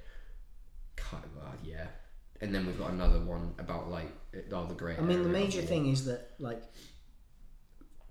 Finn and Poe and Rose, because Rose is the character that gets introduced in this, which you clearly see that she's meant to be a new permanent addition. Yeah. But the three of them just get shot in the foot by this movie not, in my opinion, not giving them... See, it was interesting. I didn't think this the first time I watched these through, but now these are the parts of the movies that I don't particularly enjoy watching. Because it just, they don't... For me, they don't serve the characters as they should be. It would be so much better if Rose, Finn and Poe stories were intertwined together. Because then you would have... You'd break the movie down less. Yeah. You know, you've got the chase, their story, Rey's story with Luke. Yeah. Ben's story. Yeah. Whereas you've got 6 stories going on. You've got them over at the casino. You've got Poe wrestling with this. And if you squish those together, it still would have flushed that out. You'd have the screen time to be able to develop a connection between those characters for the next movie. And you'd still be able to tell the stories that you wanted. You'd still be able to have Poe learn his lesson. And Finn and Rose helping him learn that lesson. Yeah. Therefore go through character development themselves. Yeah. There's just a lot of... Yeah, I'm surprised that they didn't, the whole... Fluff in the movie that goes nowhere. Poe causing Rose's sister to die. Why wasn't there a scene where Rose and Poe were together? Yeah, again, Rose and Finn are the perfect duo to teach Poe that lesson. Yeah. But, no, we have to have characters that you shoehorn in there that are okay, cool concepts, but they disappear too quickly. And at the end of the day, in my opinion, come across as just plot points. And I think... And it's never good when a character is a plot point. You could have taken... Okay, I want to sort of move on swiftly to Leia and the whole Right, Carrie Fisher didn't pass away, before this film. She passed away after this film was shot and everything like that. So it's sort of what? I don't understand causing her to be sidelined throughout this entire film. Because she's a great character. In my opinion, I think they should have held off on Luke until the 3rd movie.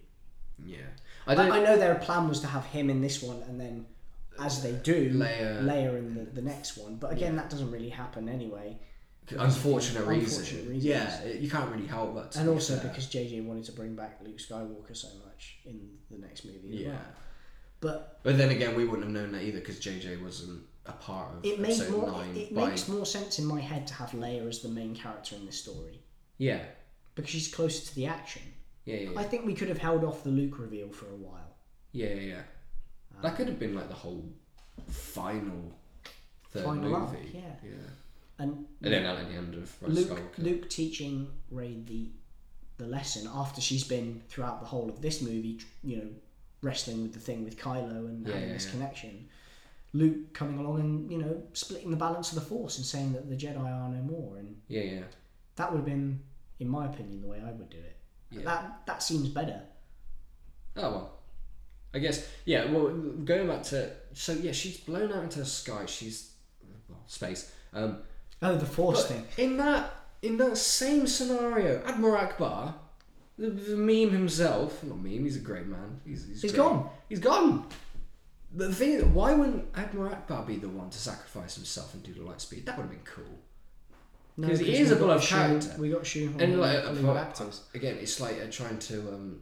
I'm not trying to sound hypocritical. I think I basically mentioned that. I don't like Captain Phasma or Boba Fett because they don't do nothing. And people probably say, "Oh, Admiral Akbar doesn't do much either." Well, no, he's an admiral. He bloody commanded the fleet to help destroy the second Death Star. He has more emotional weight than Boba Fett does in the movies. Especially Captain Phasma as well, who is also completely useless in this film. Completely useless. Yeah, but like the whole... I'll get on to Captain Phasma in a minute because I want to rant about her. That should be fun. Oh dear, don't even start. Admiral Akbar, I feel, should have been the one to sort of take over as Leia because, again, like, where is Admiral Holdo done? Who is she? We don't really know nothing about her. No. I can't think of... No, this is the major problem. She comes out of nowhere. And because she's just there and it's Laura Dern in a Star Wars movie, she's a plot point. Yeah. And the worst thing you can do for a character is make them a plot point. Yeah. It's the worst thing. I mean, we were having a discussion earlier today about Doctor Who. This is very random. Okay. But the same thing is with Clara as a character in Doctor Who. She's introduced as a plot point. You don't get any backstory for her. Well, you get a little bit of backstory. And you eventually get a lot of good scenes with her. Yeah. The trouble is that she serves for the whole of the first season of being a plot point and being a mystery. We could do an entire episode on Doctor Who. I'd like to have that discussion again, but on the podcast. That'd be cool. Compared to Rose, who is a plot point in that. But she also has know about her. But you learn her family and stuff as well as the fact that she's more emotional weight and stuff. Yeah. That's the trouble with some of the characters that are introduced, and Rose in this movie, not Rose in Doctor Who, but Rose in this movie. They just pop out of nowhere and they're not really given justice for the screen time. No. And especially, as you said, if you've got other characters within the Star Wars mythos that would have an emotional impact, killing off Admiral Akbar would be really sad for a lot of people. Yeah. I would have welled up. Yeah. God. So, a character that I didn't well up when they died was Captain Phasma. Right, so... She is completely misused and completely useless in Force Awakens. So obviously that you probably bring her back and be like, oh, so she's not dead. So she's going to come back with a vengeance. Does nothing. Well, I mean, she has a little bloody sparring session with Finn and then she just falls to her death. It was kind of like the Finn finally getting over his, like, I mean, fear. We briefly... He kind of does in the first movie when he fights Kylo. Yeah. But it's like... We finally see her how to deflect a bloody bullet. Armour. It's like, oh, that's cool. That's cool. One shot. And then... Die straight after that. Yeah. It's like... Permanently there's a moment when she's sort of like, oh, I've found you, I've captured you. Now all get on your knees so I could order my people to chop your own heads off. And then she was like, before that she was like, I'm making sure it's a painful death. Like, no, shooting them will be too quick. So it's something along those lines. It's like, cutting their heads off is just as quick, love. I mean... It's not, And also, do it yourself! Do something! Come on! Stab him with that pointy spear that you carry around. That would be a more painful death. I really don't like Phasma. She's another example of a misused character in these movies. Who is given some sort of setup but never goes anywhere. No. meaningful. Again, it's just probably merchandise, and it's like, oh, she's cool looking, that's true. But that's it. She's a good actress as well. She's the Gwendoline Christie. Yeah, she's brilliant. She's in Game of Thrones. Yeah, she's a great actress, and she plays some good characters. But yeah, well, I mean, I guess we could get on to the final thing that we haven't even spoken of yet. Oh, we mentioned, but the whole Kylo Ren and Snoke. What do you think of that? Oh, and the shock factor that Snoke means nothing. Means absolutely nothing. Not only he means absolutely nothing, but Rey finds out that she's absolutely no one, and blah blah blah. I think we've mentioned this in the previous one. Yeah. So the lack of direction in these films.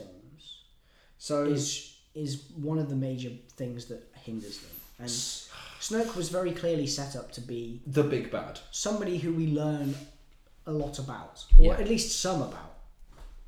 Or if not, we were gonna not learn anything about. At least make him do something. Yeah. At least make him be that presence. I don't think he has a presence in this film at all. No, he doesn't. Like, he just gets slightly angry at Kylo and then just force lightens the ground and then just stings him. If they were teetering with the knockoff Emperor thing in the last movie, at least he had some sort of mystique and presence to him. Yeah. That was different from the Emperor. In this movie, he is just a discount Emperor for the scenes that he's in. He's not only a discount Emperor, but we've got to compare the two, because the Emperor is this force. Like, you do not disobey him. Yeah. And like Darth Vader is this powerful character and always obeys him. So you're thinking, oh Christ, if Darth Vader obeys him, I better do what he said. Oh Christ, he is a threat. But Kylo, even though I love him, you can't have him as Kylo as like one of the main villains, but act like I don't know, it's almost as if he doesn't want to follow his orders. He again is that teenager. I don't mind him being this rash teenager that is sort of, he's not actually a teenager, but he acts like one, and I like his conflict of like, do I, don't I, join a light or whatever. But yeah, you can't have Snoke try and be this threatening thing where Kylo is constantly just acting like, I don't like him. He's like I guess I better have to follow him. He's a bit of a granddad, but yeah. Yeah, and I think half the trouble with that is something I mentioned in the last podcast. Is I don't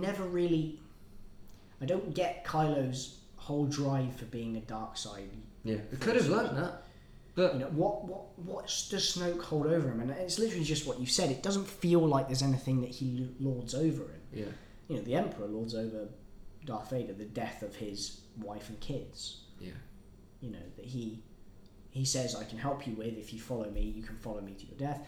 But unfortunately, you fucked up and killed them, so you better keep doing what I'm saying, otherwise you make things worse. It's kind of, that's the gist of it anyway. Yeah. With Kylo, as I said, he's meant to be this kind of young, brash person. But in this, the problems mainly with Snoke is that he's, why does Ben follow this guy? Yeah. I just think, why does he follow him if he don't mind kills him? I don't mind necessarily about the mystery, but I just don't like that he just does nothing. He really just sits on his chair and then gets cut in half. Yeah. Okay, I do actually really like that scene, like when he's like, he's turning his lightsaber towards his real enemy, and he's just turning the lightsaber towards him because he's the real enemy, and then he just ignites it and kills her, but no, he dies. I really like that. It's all like sort of. I still would have loved to have learned who he was. Yeah, I guess. I feel that's something that's missing, because if you're going to present him as not the big bad, then you have to go to, Kylo has to explain to Rey at some point why he chose to follow that man. I mean, we kind of do end up knowing who he is, but it's. Well, yeah, we'll get onto that. But in this film, well, in this film anyway, it's sort of. It would have been more effective had Kylo, gone with Rey somewhere and he'd shown him, yada yada yada, and Reylo for the win. Hashtag Reylo. Yeah, Reylo, love it. But yeah, I do like Kylo. Like, again, he's sort of right. Whatever happens. They have that fight in the room, which I think you have a bit of a problem with, the throne room fight. I really like it. I just find it. I mean, who are they fighting for? They're fighting against their new boss. Yeah. Because he's just killed the old boss. Yeah. Unless there's somebody higher up than that. Which we kind of end up finding out. So, suppose so. Yeah. So probably again, yeah, I suppose so. But again, I dismiss that because we'll get to Rise of Skywalker anyway. We have some major issues with that. We're getting into that. But it's those Imperial. What are they? Imperial. They're just Imperial Guards. But yeah, like I don't mind the fight scene, but once you've watched it slow down, you can't unsee certain things. Oh really? Yeah, and it becomes a bit sort of like. I don't know. Maybe the more I think about it now, it's not too bad. It's a fight scene at the end of the day. It's cool. And it's symbolic that the two of them work together, and that's kind of like a bonding moment, and that's cool. Yeah, and then they blow up. But Kylo is so useless in that fight. Yes, he's so useless. Is he? He gets pinned by one of these people. He kills a couple. Like inconsistency in power levels. Like I mentioned this in the last one. This whole kind of like, why doesn't Kylo just rage at Finn and just straight up? Okay, right. Okay, that's right. So he kills Snoke, and then bloody Hux walks into the room, and he doesn't kill him. And he doesn't kill him. Hux clearly loathes this guy and doesn't want him around, and starts disobeying him. And then bloody Kylo just force chokes him. This again links into the fucking like. The point I made in the other thing, which is, what does this whiny piece of crap lord over Kylo Ren? Yeah. Especially now that he's just killed his superior. And he's clearly mentioned, right, okay, you're my supreme leader, all hail the supreme leader. And then the next scene when they're on Crate, he throws him against the thing. he throws him against the thing. But also he's sort of like, Kylo says, oh, shoot on that fire, focus on that Jedi or whatever. And then like Hux repeats what he says. And it's like... Fuck off, man! Why have you stopped? Yeah. Just kill him! What has he got over you? What is he doing? Why aren't you killing... Yeah, I don't know. It's... Rant over about Hux is a terrible character. We covered that in the first one. And it's sort of like he's not threatening because, like, I guess he's a good actor. I do like that guy. He's convincing as this buffoon that is badly written. But it doesn't make you threatening, or if all you do is just shout. Yeah. He doesn't have any. Yeah, the trouble is that he doesn't have anything to lord over Kylo. Yeah. So why doesn't he just kill him? You know, you made the I think in the last podcast you mentioned the whole Grand Moff Tarkin. Grand Moff Tarkin, yeah, because there was clearly a level of respect and also it's sort of you have to keep the consistency in who follows whose orders. Yeah. And then you might have like if you're gonna make them hate each other in the first movie, you can't have them best friends after he's taken out the guy above him. Yeah. Yeah. Again, I don't get me wrong. I love Kylo as a character, and I love Adam Driver acting as Kylo. Yeah. He's great. I think he's the best. But one of the inconsistencies with his character, as I've mentioned, is the fact that if you're gonna go full rage machine, do it. Do it on everyone. Yeah. Do it on everybody. Yeah. You know, by that logic, Finn should be dead. Hux should be dead. You know, I guess I can suspend my disbelief about Finn. Like he technically should have died, but then obviously he was probably like too hell bent and focused on getting the lightsaber, which whatever. But like not killing Hux just doesn't make sense to me. Yeah. But yeah, I think that's mainly everything. Have you got any more good points? Any more good points? So I want to kind of re-go. We've listed off through all our dislikes, but not really. Well, we kind of done both. We kind of done both. Yeah, there's a lot of overlap. Let me just have a look. I'm trying to think of anything else. Like, you know, I really like Luke's arc. I like Rey better in this film than any other. The acting's great. The acting's great in all three of these movies. The sound and like, I barely mentioned Chewie. I don't think we mentioned him in the last one. Another person who gets sidelined in this movie. And R2. Okay. Another scene, even though it's very brief, I love is when R2 comes and meets Luke, and then you just have that little like R2. Like Luke is so relieved and happy. It's almost like he's a kid again. Hug Chewie. I don't know. Chewie gets so done in these movies. That poor Wookiee. But like Luke, he's almost as if he's a kid again when he sees R2 as best friend, And I love that, and I love it's that the little... same reaction like when he was back in episode 4. Yeah. It's great. And I love that little sort of like low blow, slight dig when like Luke was saying, "No, I can't return because and nothing," R2 plays the message. That's fan service done perfectly. I love that. Yeah. And like if but did you know that R2 is the son of... Fucking hell.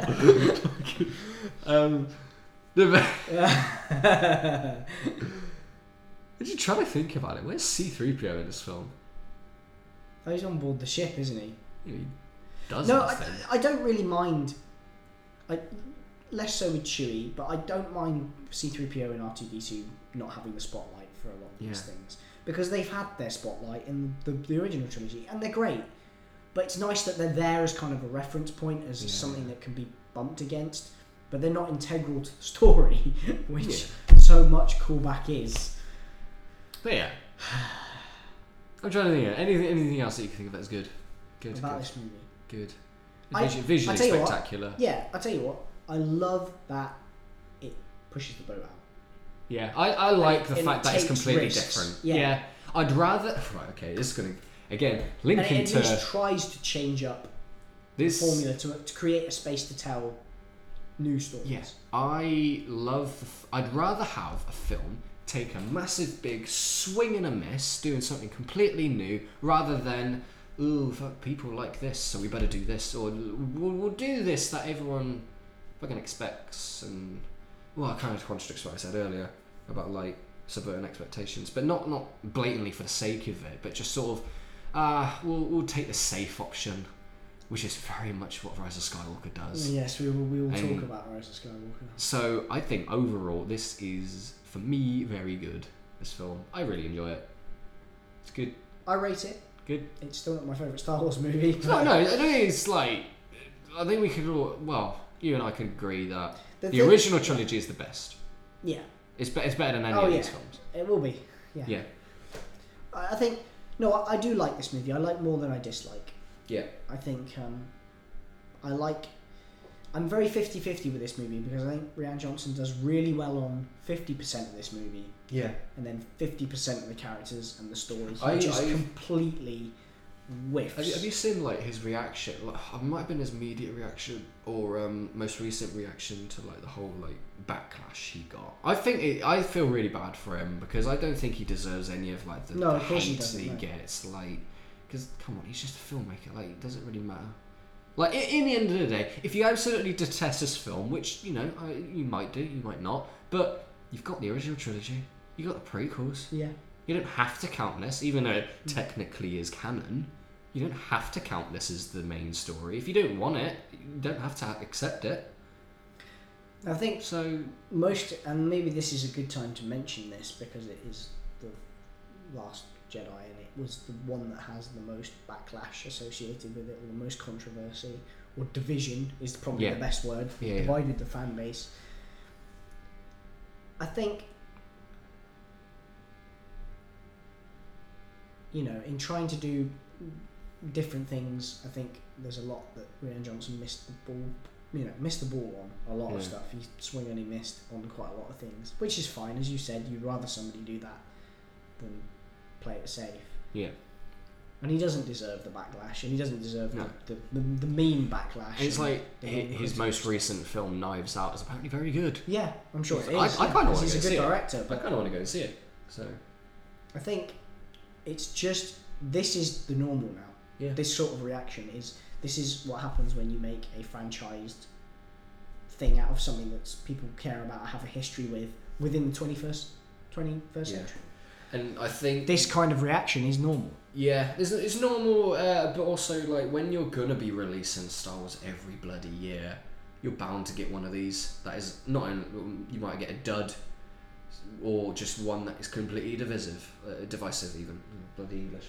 Like, you know, not every Marvel film. Like, I think, can you think of like the MCU film, or well, actually no, more so DC. I know a lot of people that really like Suicide Squad, really like it. But, you know, that's somewhat divisive. Justice League is... I don't know why they like it. Yeah. But... Well, again, that's... You know, I don't understand why people like or dislike Last Jedi. I could see why there's obviously some aspects like the Casino Planet, completely useless. Poe's character is sort of dwindled by this really awfully run Admiral. But, you know, like Luke's character, I think he's brilliant. Yeah, that's why I say it's very 50-50 on this movie, because 50% of the storytelling I love, the more I think about it. But with people just... This is new ground, this makes sense for the arc of Star Wars to go this direction. Yeah. And the other half is just filler to me, and I think that's why I don't enjoy it. Yeah. It seems a bit sort of forced in there. But yeah, like, there should have been, like, communication between JJ and Ryan. Just been like, right, Ryan goes over to JJ and be like, right, what have you done? Oh, you've done this with this character, this was character. You want it to go this way? Okay, so I'll do that. There wasn't. Like Kathleen Kennedy. There's clearly no a structure throughout all three of these movies. I will definitely get into that more so when we talk about Rise of Skywalker. We will definitely do that, yes. But we made the point. Like, a lot of the points here can be fixed by having just a structure for these three films. Yeah. What? Pick a direction. There must be an end game. There must be an end game. No pun intended for the actual end game of the MCU, which has clearly come better than anything ever. But yeah, make an end game, and then you can do a cohesive story. Yeah, cohesive stories. I think that's it then for the episode. Unless there's anything else you want to say. Any longer. Yeah, no. Like again, if you hate us, you think this is bad? Wait till the next one. Well, I mean, we're going to be hopefully not complaining too much, even though we might. But okay, if you like Last Jedi, I'd love to hear your opinions. If you want to get in touch with us, cityofgeekompod@gmail.com. If you want, just talk about even if you dislike it, I'd like to know your opinions. Please get in contact with us. I'll try and if we start getting like emails, I'll probably read them out at the end of the episodes and such. If you want to listen to us on a different platform, we're on SoundCloud, Spotify, and iTunes now. I might in future try and make a YouTube channel. I just need to sort of. We've definitely got things in the cloud at the moment, in sort of the and the works. We'll try and make like social media accounts so that you can follow us on there. Hopefully, we'll have enough time. But yeah, I think that's it. That's pretty much it. Very, very good conversation, Will. Very nice of you to. It's always good to do these. Yeah, lovely. Thank you very much, guys. We'll hopefully see you in the next episode where we talk about the Rise of Skywalker and any other sort of news that comes out. Okay. Bye. Right. See you guys. Bye.